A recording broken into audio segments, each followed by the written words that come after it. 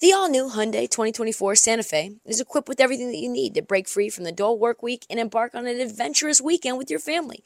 The all-new Hyundai Santa Fe's features, like available H-Track all-wheel drive, standard third-row seating, available dual wireless charging pads, ensure that you can take on any adventure. Available H-Track all-wheel drive so you can take on the dirt trails and kick up some mud. Standard third-row seating so your whole family can experience the thrill together. Available dual wireless charging pads so no one gets stuck in the great outdoors with a dead phone. I've been so pumped to take a couple of friends with our road bikes to some of the trails nearby, and now I can bring the entire crew, my dog, and all of our gear with that third row. Learn more about the new Hyundai Santa Fe at HyundaiUSA.com. Call 562-314-4603 for complete details. Nah, nah, nah, come on. Nah, nah, nah, come on. Nah, nah, nah, nah, nah, come on. Nah, nah, nah, come on. Come on, come on. Nah, nah, nah, nah, come on. On this episode of the Heat Check, the second round of the playoffs is already here. We already, oh, that's fucked up. We already got drama. As Draymond gets tossed from game one, his flagrant 2 is not getting reversed. The Grizzlies lose a heartbreaker to the Warriors. Bucks are still underdogs, even though they slammed and humbled the Celtics. Sixers start the series without Embiid for God knows too long. And this might mean another early exit in Philly. Out in the West, the Mavs and the Suns get underway with a healthy Luka and a healthy Devin Booker. So before we get into it, Brock, just drop that motherfucking beat. I may be bad, but I'm perfectly good at it. Sex in the air, I don't care, I love the smell of it. Sticks and stones may break my bones, but Man, the second round of the playoffs. I just love the playoffs so much. We are already loaded with drama. Let's start out with the East, with the favored Celtics taking on the champs. Someone tell me, riddle me this. How are the defending champions underdogs in any situation in the East? I don't know. I don't understand it. Houseway. I know Middleton is injured. I know it. I'm aware of this. But this is Giannis. Like, Giannis is a different cat. He's not Steph Curry. He's not, Kevin Durant. He's not even LeBron James. Like, this is a guy who is largely, offensively, defensively unstoppable. And then a bunch of other guys who make his job easier. Please make it make sense. Let's look at the regular season record between the Celtics and the Milwaukee Bucks for a second, because I've been just wrapping my brain around how Vegas could make these odds the way that they are. Celtics 2-2, so they split against the Bucks this year. And thought maybe with Chris, the Celtics would be favored. Here's the thing, though. The Celtics beat a Giannis-less Bucks without Giannis in overtime in November. In overtime. And Dennis Schroeder, who the fuck does Dennis Schroeder think he is? Dennis Schroeder had 38 in that game. They then beat the Bucks during the point in time where the Bucks didn't give a fuck about basketball. Like December, like that part where it's like not quite trade deadline season, All-Star breaks a while away, and let's be honest, the Bucks already won this damn thing. They don't need to push to win every single game. The last 2 times that they played the Celtics, the Bucks beat them at home twice. 117-113, and then at the end of the season beat them 127-121. So to recap, the Celtics never beat the Bucks without Dennis Schroeder. Not like a tremendous piece of information, but there is no Dennis Schroeder in this matchup. He's gone now. He's been traded. And they never beat them in Milwaukee. And they only beat them once with Giannis. And, listen, when you have Dennis Schroeder coming off the bench and he's giving you 40, that's not insignificant. And let's also be honest about what Milwaukee's doing. They've realized they don't need to win 60 games in order to win the championship. Like, they no longer have to prove to the world that Milwaukee's on the map. Milwaukee's very firmly on the map. They decided we're going to low manage, we're going to coast. Just, it doesn't matter. 1 through 6, we're fine. We don't need to be the number 1 seed. We don't need ESPN to put us 92.7% to make the finals. Like, it's fine.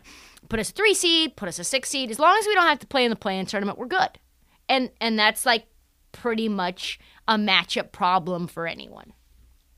I tell you what, as a bettor, as a gambler, I could not run fast enough to the window when I saw that Vegas gave me the Bucks at plus 175 for them to win the series. You're talking about almost 2-1 money for the Bucks, for the defending champions to beat the Celtics, who have been good for like 2 seconds.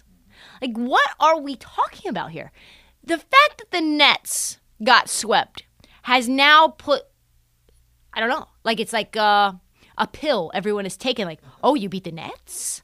Oh, now you're the favorites. Like, they should have never been, the Nets should have never been the favorites. Like, they're not good. I can't say this and stress this large enough. You're here, Brock. I've been screaming this from the mountaintops since October.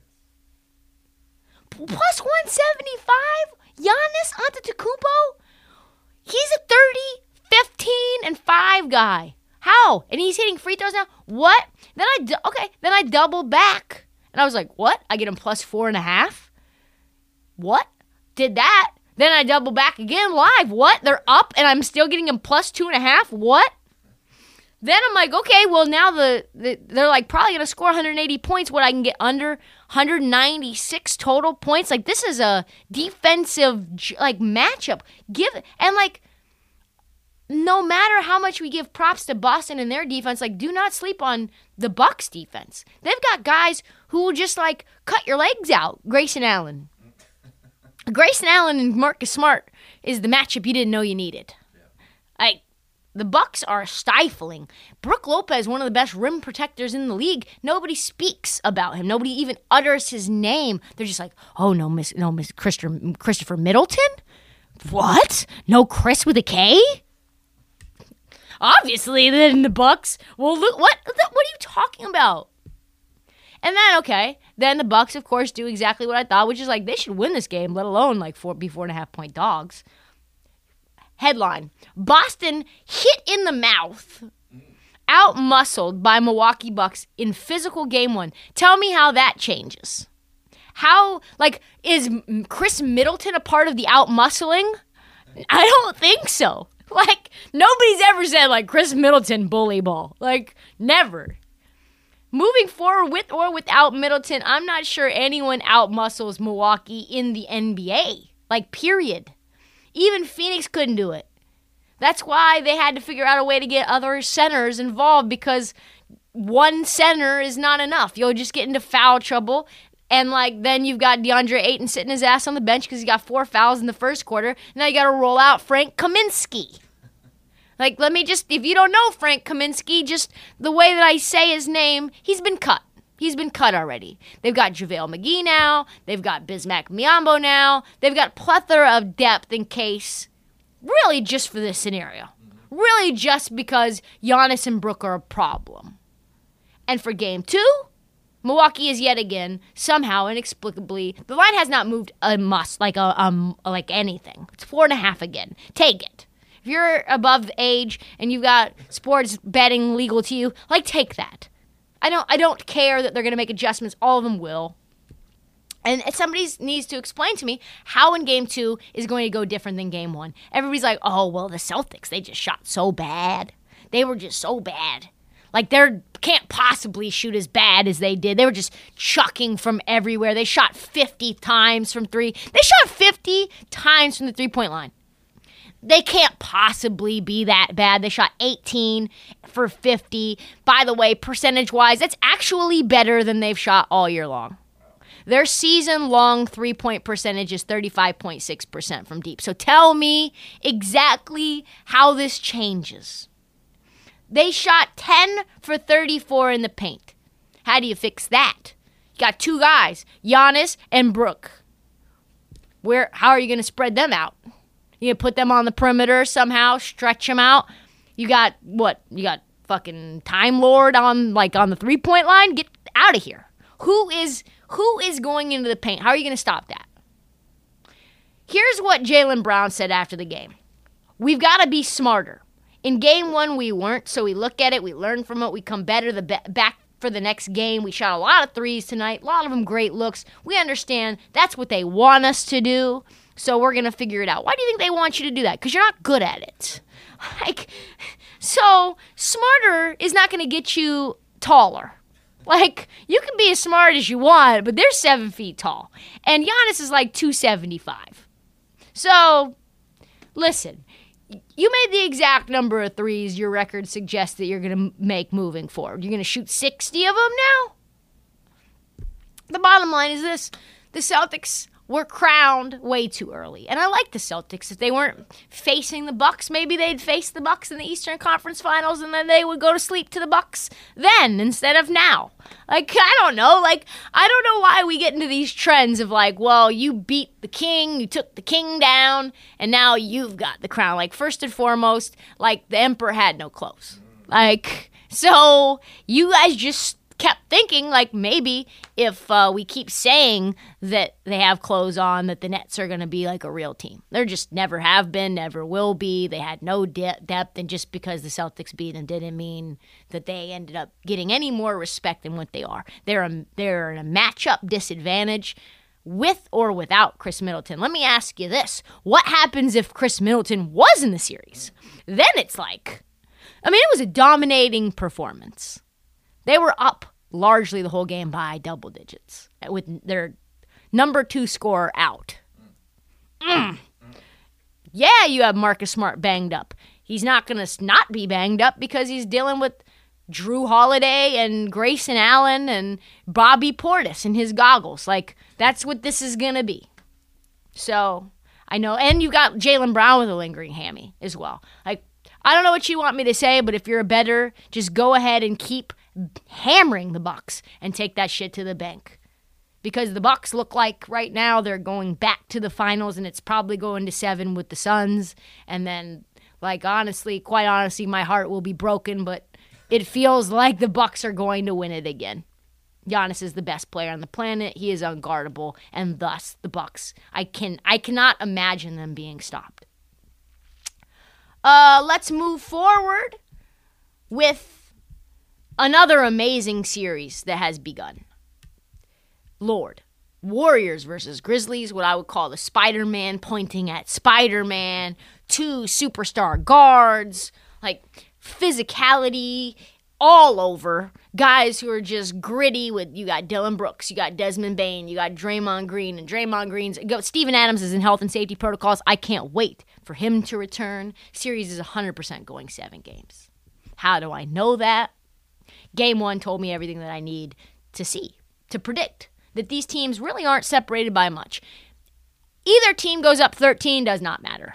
They can score in an instant. They can get very shaky in an instant on both sides of the teams. 2 very evenly matched competitors. Game 1 was pretty much exactly like we predicted. Very gritty, incredibly tight, dozens of lead changes, big-time game-winning shots, big-time go-ahead shots, bodies hitting the floor, ejections, game-winning shot followed by a potential game-winning miss, Draymond Green hitting someone, as per usual. And so let's talk about this Draymond ejection for a second. Because me and Draymond have had our own little thing back and forth, jawing.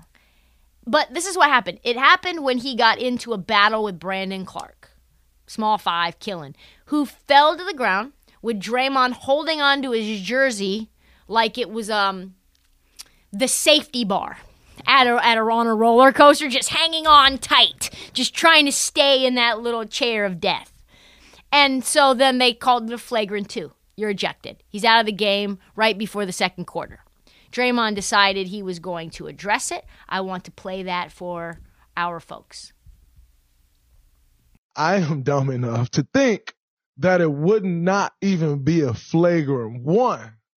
That, the playoffs are a little tougher and not as soft as the regular season, and that, you can bump a little more and, you get away with a little more. Like I think tonight was probably a reputation thing more so than a hard foul. By definition, if we go through the definition of a flagrant 2 foul, I'm not sure that that play would quite be the definition of a flagrant foul. I'm not sure it would meet that criteria.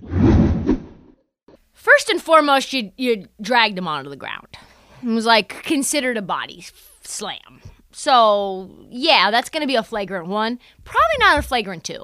Here's the issue. The league is now not going to reverse it. Now Draymond Green has 2 flagrant points, which 4 makes it a 1-game suspension. So 1 more of these little antics, you're out for an entire game.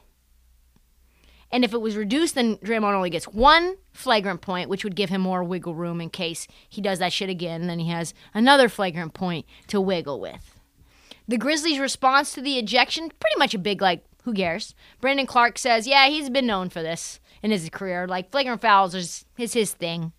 I've watched them on TV my entire life. Not shocking that he would do that. But the thing that I think a lot of fans may be missing is that the Draymond Green ejection might have actually helped the Warriors. The Warriors at one point in time were down 12 points while Draymond Green was in the game. Draymond Green is a matchup issue because of Jaren Jackson, because of Brandon Clark.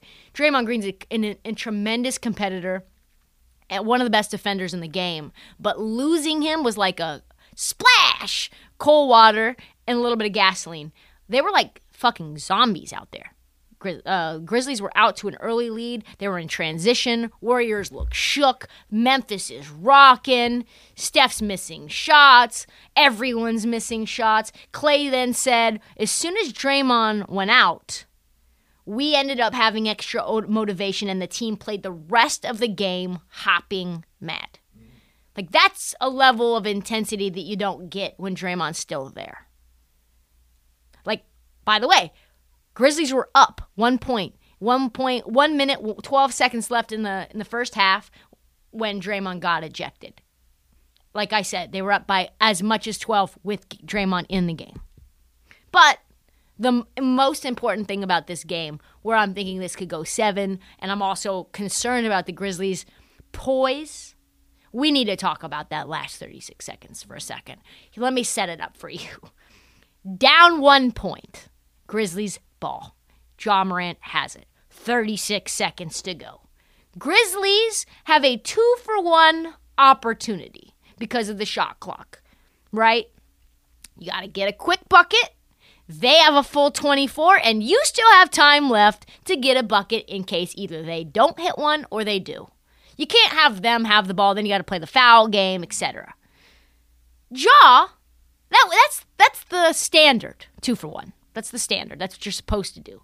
Ja, who I love, by the way, so no shade to Ja, took a full 20 seconds just to get a layup that fucking got blocked by Steph Curry, who's known as a piss poor defender in the league, where he's saying, I shut him down. He's literally shit-talking Ja yeah, I stopped that shit. He blocked you. Took you 20 seconds to get blocked. Then you then wait to foul. You take a full 7 seconds to then foul because you've literally wasted all the time. Now they can just run out the clock. They're up. You take 7 seconds to do that. That brings the clock down to 11 seconds left in the game. But you had a foul to give, which you must have not known, or you would have fouled immediately. Then you take another full 5 seconds to foul to send Klay Thompson to the free throw line. 90% free throw shooter, dumb shit. Thankfully, Klay Thompson misses them both.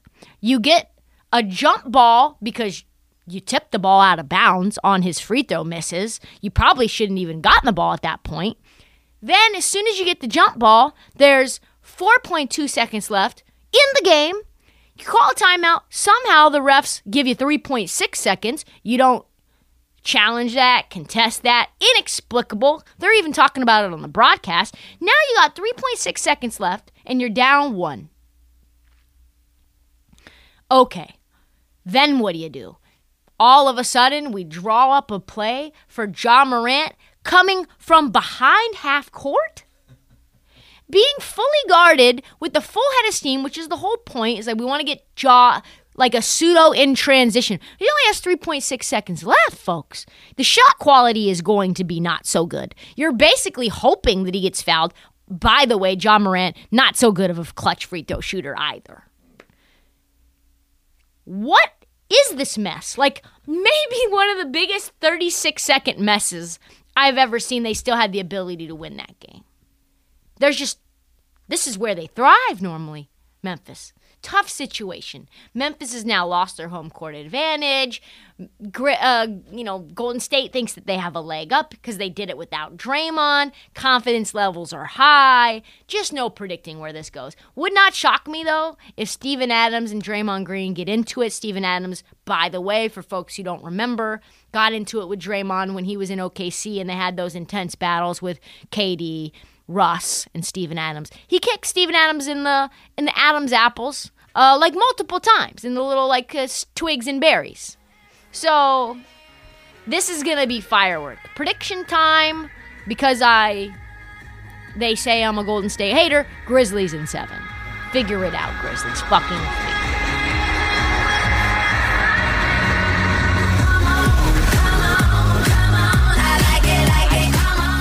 Out for at least 2 games in their second round series against the Miami Heat. This is massive. 30 points per game, 12 rebounds per game, up to 10 assists per game. This is a team that would struggle to make the play-in tournament without Joel Embiid in the East. Now they face Miami Heat, team that is extremely physical, by the way. As soon as Joel Embiid comes back, that thumb issue isn't going away. They have multiple guys that can score on the perimeter, defend on the perimeter. They're a lot of role players that are going to come in, give you good minutes. Even without Kyle Lowry, who's not playing in Game 1. Even if Jimmy Butler misses time, which he will play in Game 1. Like, you've got Victor Oladipo, you've got Gabe Vincent, you've got Caleb Martin, you've got Max Strus. You got a bunch of guys that the casual fans never even heard of that might get you 25. Didn't even mention Duncan Robinson. Didn't mention Tyler Hero. This is a nightmare. The Woj bomb is that there's... This is the bomb. This is the sound of the Woj bomb. There is optimism that the Sixers can get Joel back as early as Game 3 or Game 4. Excuse me, pause. As early as?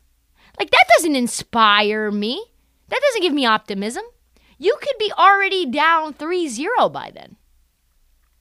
If you don't think Doc Rivers is a good coach when he's up 3-0, how do you think he's going to be down 3-0?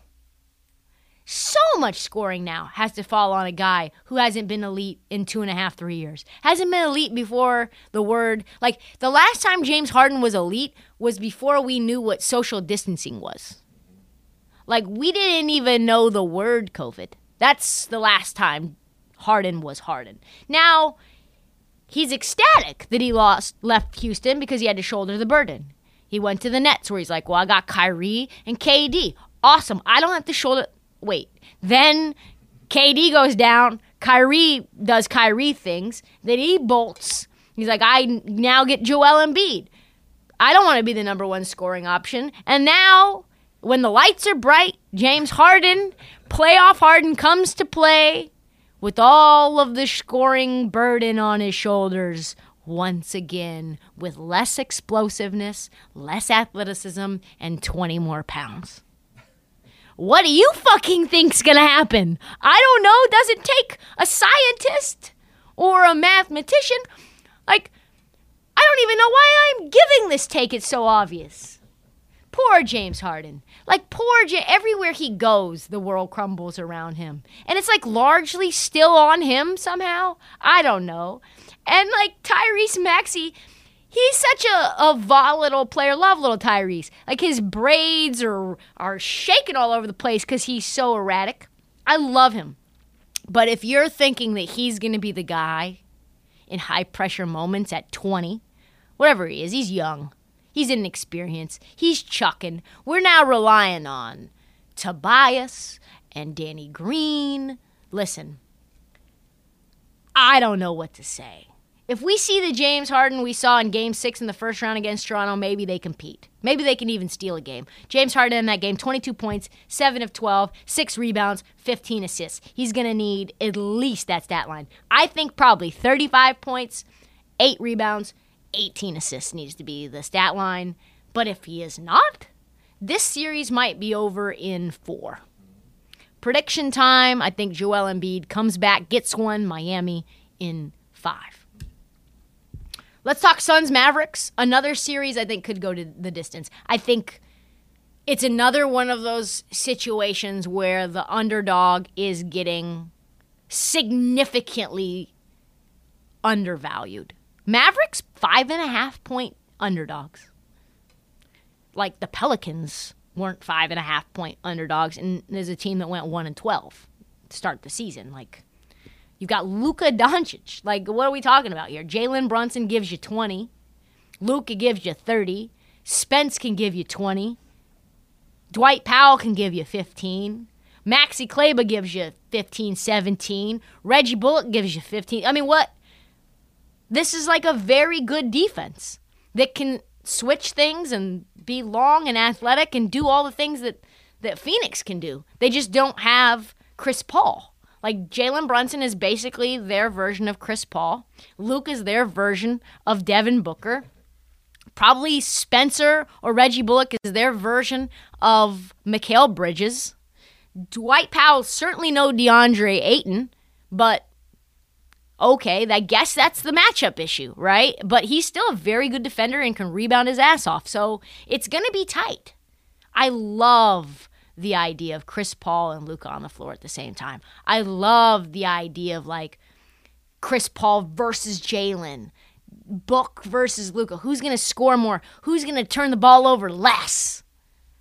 By the way, New York's awesome. You can same game parlay props, and, like, you could literally take, like, Chris Paul under 2.5 turnovers and Jalen Brunson over probably 1.5 turnovers at plus money. Just love that stuff. Mavs just keep getting better all month. Even without Luka, they were really good. With Luka, they basically dismantled the entire Jazz organization. Like, the Jazz, I'm not even going to discuss this because we have too much to get to, but, like, the Jazz are in complete disarray right now. Like, we've got a situation where Rudy Gobert is telling the Jazz organization it's either Donovan Mitchell or me. And that is all because of the Mavs and a bee sting to his eye. So, do not sleep on the Mavericks. This thing could go 7. And also, little shade alert, Jason Kidd was talking shit about the Jazz by complimenting the Suns centers. You know how that whole thing goes. It's like a backhanded compliment, sort of. He goes, yeah, the difference between the Suns and the Jazz, our last opponent, yeah, the Suns can hurt you in the paint. JaVale and Ayton. This is not Rudy Gobert and Hassan Whiteside. Like, these guys actually can put the ball into the basket. Our bigs are going to be tested. Wow. Like, what? That's a real quote that I just read. So we're going to know a lot more about this series after the first game is in the books tonight. Move if you got the nerve, lash out for your just desserts. It's not just a last segment. It is our second to last winning time recap. As always, turn off the pod if you don't like spoilers. This is why it's at the end. You can catch us on the flippity flip if you haven't watched it, so it's all good. First and foremost, there are now 3 main plot lines. 1, Jerry Buss, his mom dies in the middle of the playoff series. Tough. Second, like, really, really sad. Shows their relationship, how that changes his relationship with his daughter, Jeannie Buss, the fact that she's conflicted because she wants to take care of her grandmother, how her grandmother actually wants Jeannie to be independent because she's always relied on and cared for of men, which is very interesting to me because Jeannie's never married. She's been with Phil Jackson on and off for a really long time, but she never really paired up and lived for a man. Her entire life has been sort of kind of being like Jerry Buss, being single, being a bachelorette who's largely a businesswoman, which I find that to be fascinating. Also, the return of Jack McKinney and him trying to get back as being the head coach of the Lakers after, stunningly almost losing his brain on the cement. And him having memory issues while still being clearly the smarter coach, but just not the coach with all of his faculties, if that makes sense. And then another involving Spencer Haywood, who is probably the most interesting player in NBA history. The last time we talked about Coach McKinney, his run and gun offense revolutionized the NBA. And now he's I can't express to you how important he is to Showtime. Showtime doesn't exist without Jack McKinney. And he's finally cleared to have his role again, which then now causes serious problems for Paul Westhead, his assistant, who's the interim head coach, and Westhead's assistant, Pat Riley, who McKinney wants no part of being on the bench. Pat Riley shouldn't be there according to McKinney. He's got to fucking go. And if he wouldn't have said that, maybe they wouldn't have had these problems. McKinney thinks Paul Westhead stabbed him in the back and is trying to take his job and wants him gone. The problem is that his brain's not right. He hasn't recovered fully from the bike accident just a couple of months ago, and he's getting lost. He's forgetting people's names. There's a scene where Jerry Buss shows up at his doorstep. He doesn't even know it's Jerry Buss. And Buss is loyal. He wants to give him his job back. But when McKinney shows up with champagne at his doorstep, he's like, special delivery for for Jack McKinney. And Jack's like, hold on one second. Wife, there's a delivery at the door. Can you come? Hold on one second, sir. Yeah, my wife can help you with that. He's like, yo, let me just back up. Pivot, sir, red alert, pivot time, pivot. And it's Westhead and Riley's title now to either win or lose. B story then revolves around Jerry Buss's mom, brilliantly playing by Sally Field, dying from cancer. So sad to watch.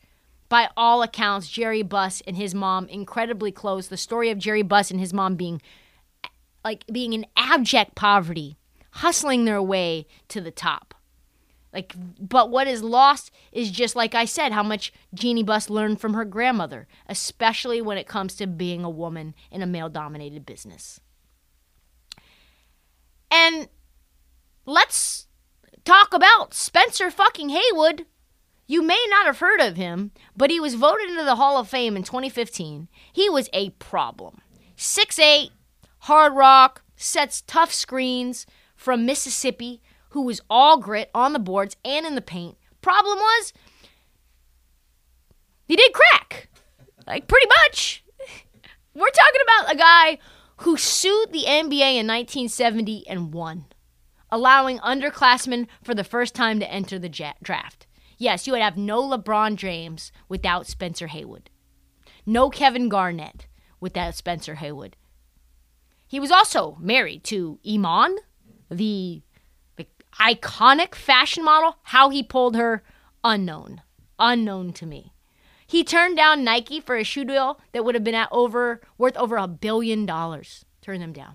He even performed an adult circumcision on himself with a razor and a rock. These are all true. These are all true things. What? Let me just say it again. Spencer Haywood doing crack, married to supermodel. Apparently she signed on for him to take a razor and a rock to his own fucking penis and shave off. I swear to God. That's not even relevant to the story. By 1979, he was a valuable player off the bench for the Lakers. But he was doing coke, he was doing crack, and he had been addicted to crack cocaine for years. And this leads to the greatest drama in the series to date, because even more than the head coach nearly dying, then coming back, then being so out of his mind that Jerry Buss has to give the team to his assistants, one of which has no coaching experience. All he has is being next to Chick Hearn as an announcer. The Lakers now are in the finals with the Sixers. And guess what? Spencer Haywood gets back to the pipe. So bad, he shows up to practice the next day looking like Dave Chappelle in the fucking skit. Paul Westhead literally has to kick him off the team during the NBA Finals. Kareem Abdul-Jabbar, his really good friend, fellow activist, is the deciding vote. has to deliver the news to Spencer Haywood. The same week that the Lakers fire their head coach because he's cuckoo in the brain right now. That's not even the best part. The best part, which actually happens to be true, we know that as well because Spencer writes about it also in his autobiography, is when he gets kicked off the team, what does he do? Does he take it on the chin, decide to go to rehab, look inward, decide, yes, it is true, me, Spencer Haywood, I have a problem? No. He decides to take out a hit and kill the head coach of the Lakers. He hires someone to come to LA to try to cut the brakes on Paul Westhead. Let me recap this all for you. Spencer Haywood gets kicked off the Lakers for smoking crack during the NBA Finals, then was so mad he takes out a murder hit on his former head coach. He hires a mafia hitman to murder his head coach, and there's already been a mafia hit in the fucking season.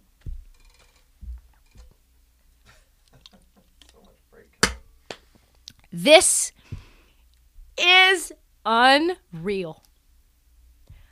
I had to buy a copy literally just so I could find a section where he talks about it. This is what he wrote. I left the forum and I drove off in my rolls that night thinking one thing. Not, damn, I fucked up. It was, Westhead's gotta die. I drove through the streets plotting the man's murder. In the heat of anger and in the days of coke, I phoned an old friend of mine in Detroit, guy named Gregory, certified gangster. I said, come out here, buddy. I got someone I want you to take care of. He said, no problem, Wood. Love to do that for you. The next day, Greg and his partner flew out to LA ready to go to work. We sat down and we figured it out. Westhead lives in Palos Verdes, and we got his street address. We would sabotage his car and mess with his brake lining. Are you kidding me?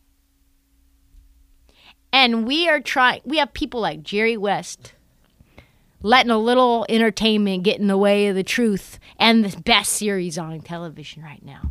Winning Time, folks, wraps up next Sunday. And goddamn, how could it get any better? I am looking forward to it. That's all the time, folks. Wow. Let's just really fast before the close. Just let that sink in. What? First of all, you got your point guards having orgies, later contracting HIV. Your head coach isn't even your head coach. He's had a stroke. You're firing him. You fire them later in the finals. You fire him midway through. You got a guy on crack cocaine getting kicked off the team. He's your main role player big man helping Kareem Abdul-Jabbar. And then he decides he's going to kill the head coach, who's not even the real head coach. He's the interim. Why don't we know about this already? Why hasn't there already been a film? Anyway, that's all the time that we have for the Heat Check. We'll be back in a couple of days with a new episode. Follow us as we get deeper and deeper into the playoffs. Do not forget to download, subscribe, tell your friends, every damn one. Follow us on social at This Heat Check and Trista Crick on TikTok and on Twitter.